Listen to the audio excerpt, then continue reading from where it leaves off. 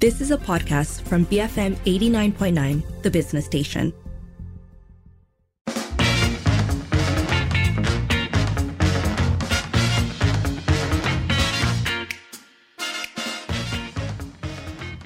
It is 5:08 and you are with Lynn and Sharmila, and it's time for Popek Parlimen, where we bring you updates from the Day One Rakyat. Let's kick things off with a question from former PM and Pagoh MP Tan Sri Muhyiddin Yassin, who wanted to know whether the government would consider immediate short-term measures to alleviate the burdens of those in the B40 community, along with businesses and sectors that haven't yet recovered. So he expressed concern that the economy potentially being worse off than when he was Prime Minister. Here's a snippet of that question. Boleh tak kata Kabinet Malaysia, bukannya Bapak Menteri saja, melihat ini secara lebih khusus dan mencadangkan sebagai satu pakej rancangan khusus untuk menangani masalah katalah untuk tempoh 2 tahun saja dengan katalah peruntukan 100 ke 200 bilion yang mana melibatkan fiskal, itu suntikan kerajaan, ataupun non-fiskal macam moratorium bank, kerajaan tak keluar 1 sen, EPF kerajaan tak keluar 1 sen. Tapi saya dah tahu pendirian kerajaan Madani ini sekarang ni kata itu tak boleh dilaksanakan. Jadi kalau itu saja tak ada, sedangkan strategi yang Mak sebut tadi akan mengambil masa lama yang tua. Jadi saya bimbang tahun ini keadaan akan tambah lebih teruk. Mungkin lebih ramai orang akan hilang pekerjaan. Pendapatan tidak ada. B40 sudah jadi B61 dah. Jadi kalau tidak ada ketegasan pihak kerajaan, apa langkah yang nak dibuat segera supaya masalah ini tidak akan berlaku? That was Tan Sri Muhyiddin Yassin. The Minister of Economy, Rafizi Ramli, responded to the question, and some might say that shots were fired.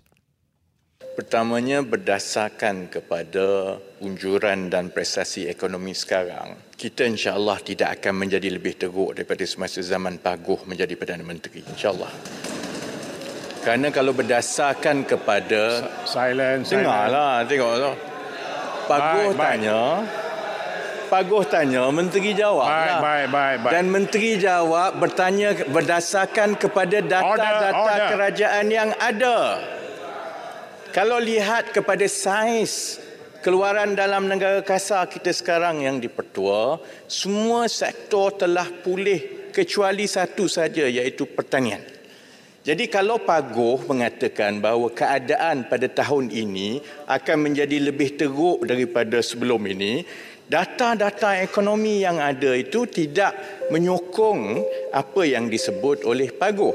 Yang keduanya, walaupun Pagoh mengatakan kerajaan boleh memperuntukkan 200-300 bilion, kita juga sedar bahawa kami terpaksa mewarisi satu bebanan hutang yang besar, Pagoh.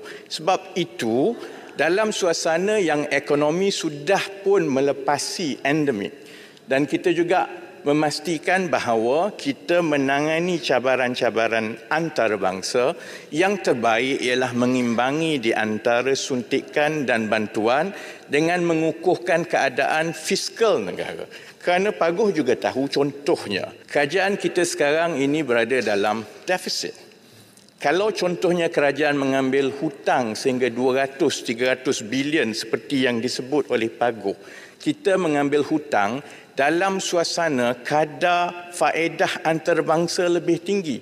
Ini akan terus mewariskan beban hutang negara kepada kerajaan dan generasi akan datang, seperti mana kami mewarisi, sehingga 40 bilion lebih setiap tahun adalah semata-mata untuk membayar hutang-hutang yang telah pun diambil sebahagiannya semasa Pagoh menjadi Perdana Menteri.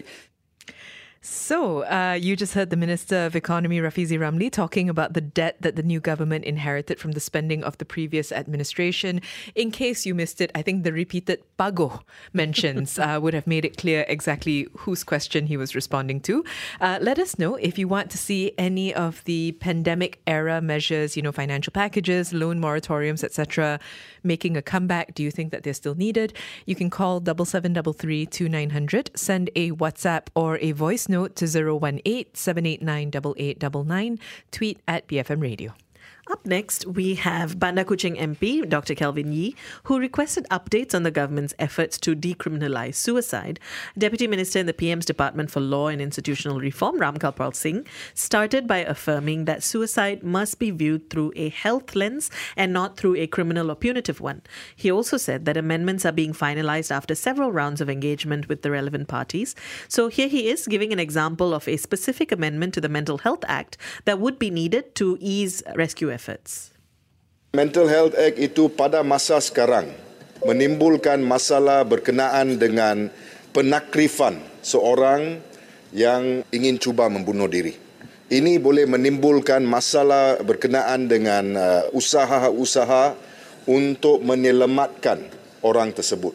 Jadi untuk menyenangkan usaha menyelamatkan tersebut, rescue efforts, maka Mental Health Act itu perlu dipindah untuk menyenangkan, untuk mengambil keluar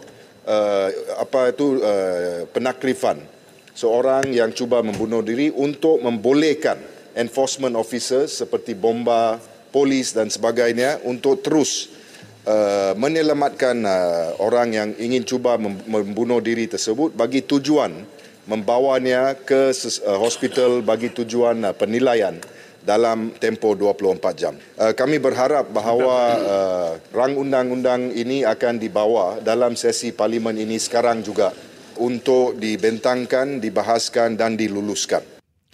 You just heard the Deputy Minister in the Prime Minister's Department for Law and Institutional Reform, Ramkalpal Singh, saying that amendments to decriminalise suicide will likely be tabled in this sitting of Parliament. Now, briefly, there were discussions on strengthening the position and use of the national language in higher learning. Deputy Higher Education Minister Datuk Yusof Abdal said that an action plan on empowering Bahasa Melayu as the language of knowledge has just kicked off for public higher learning institutions. He also said that since private institutions are not publicly funded, there's more leeway for them to not use Bahasa.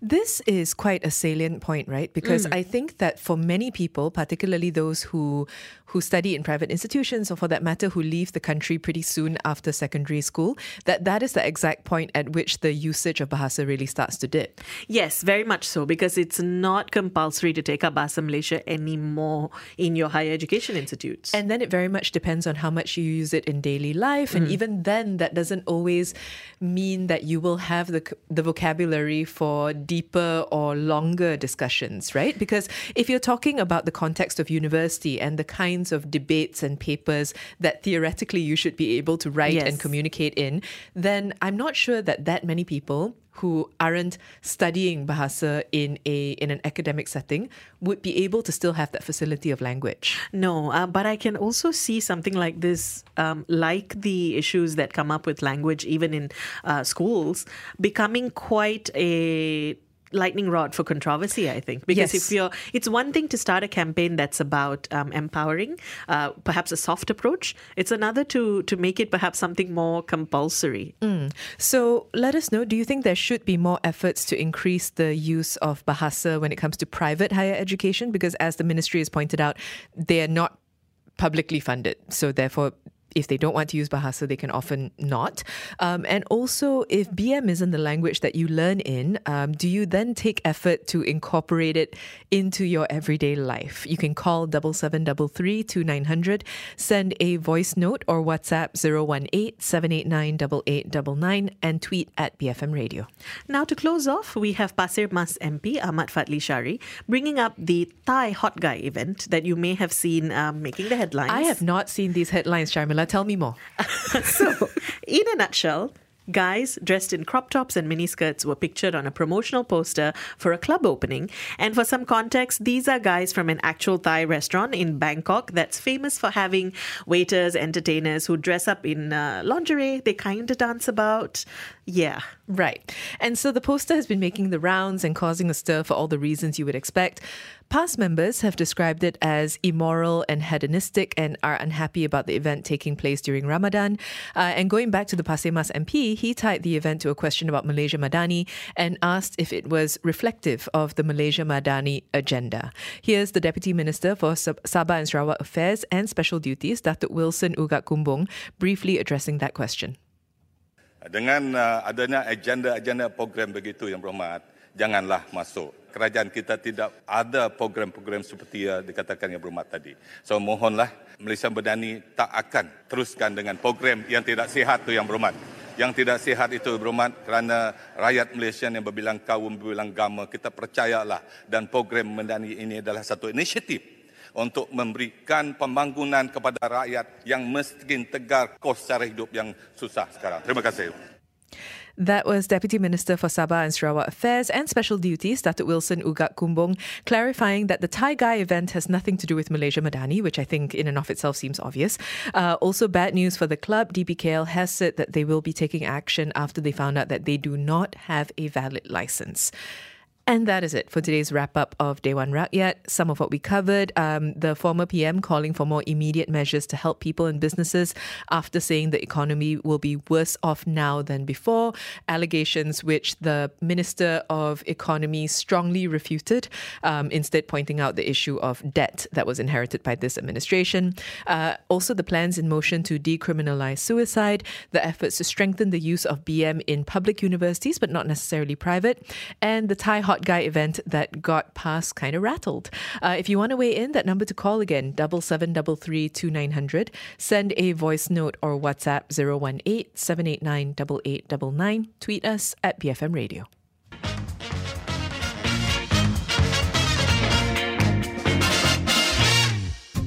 You have been listening to a podcast from BFM 89.9, the business station.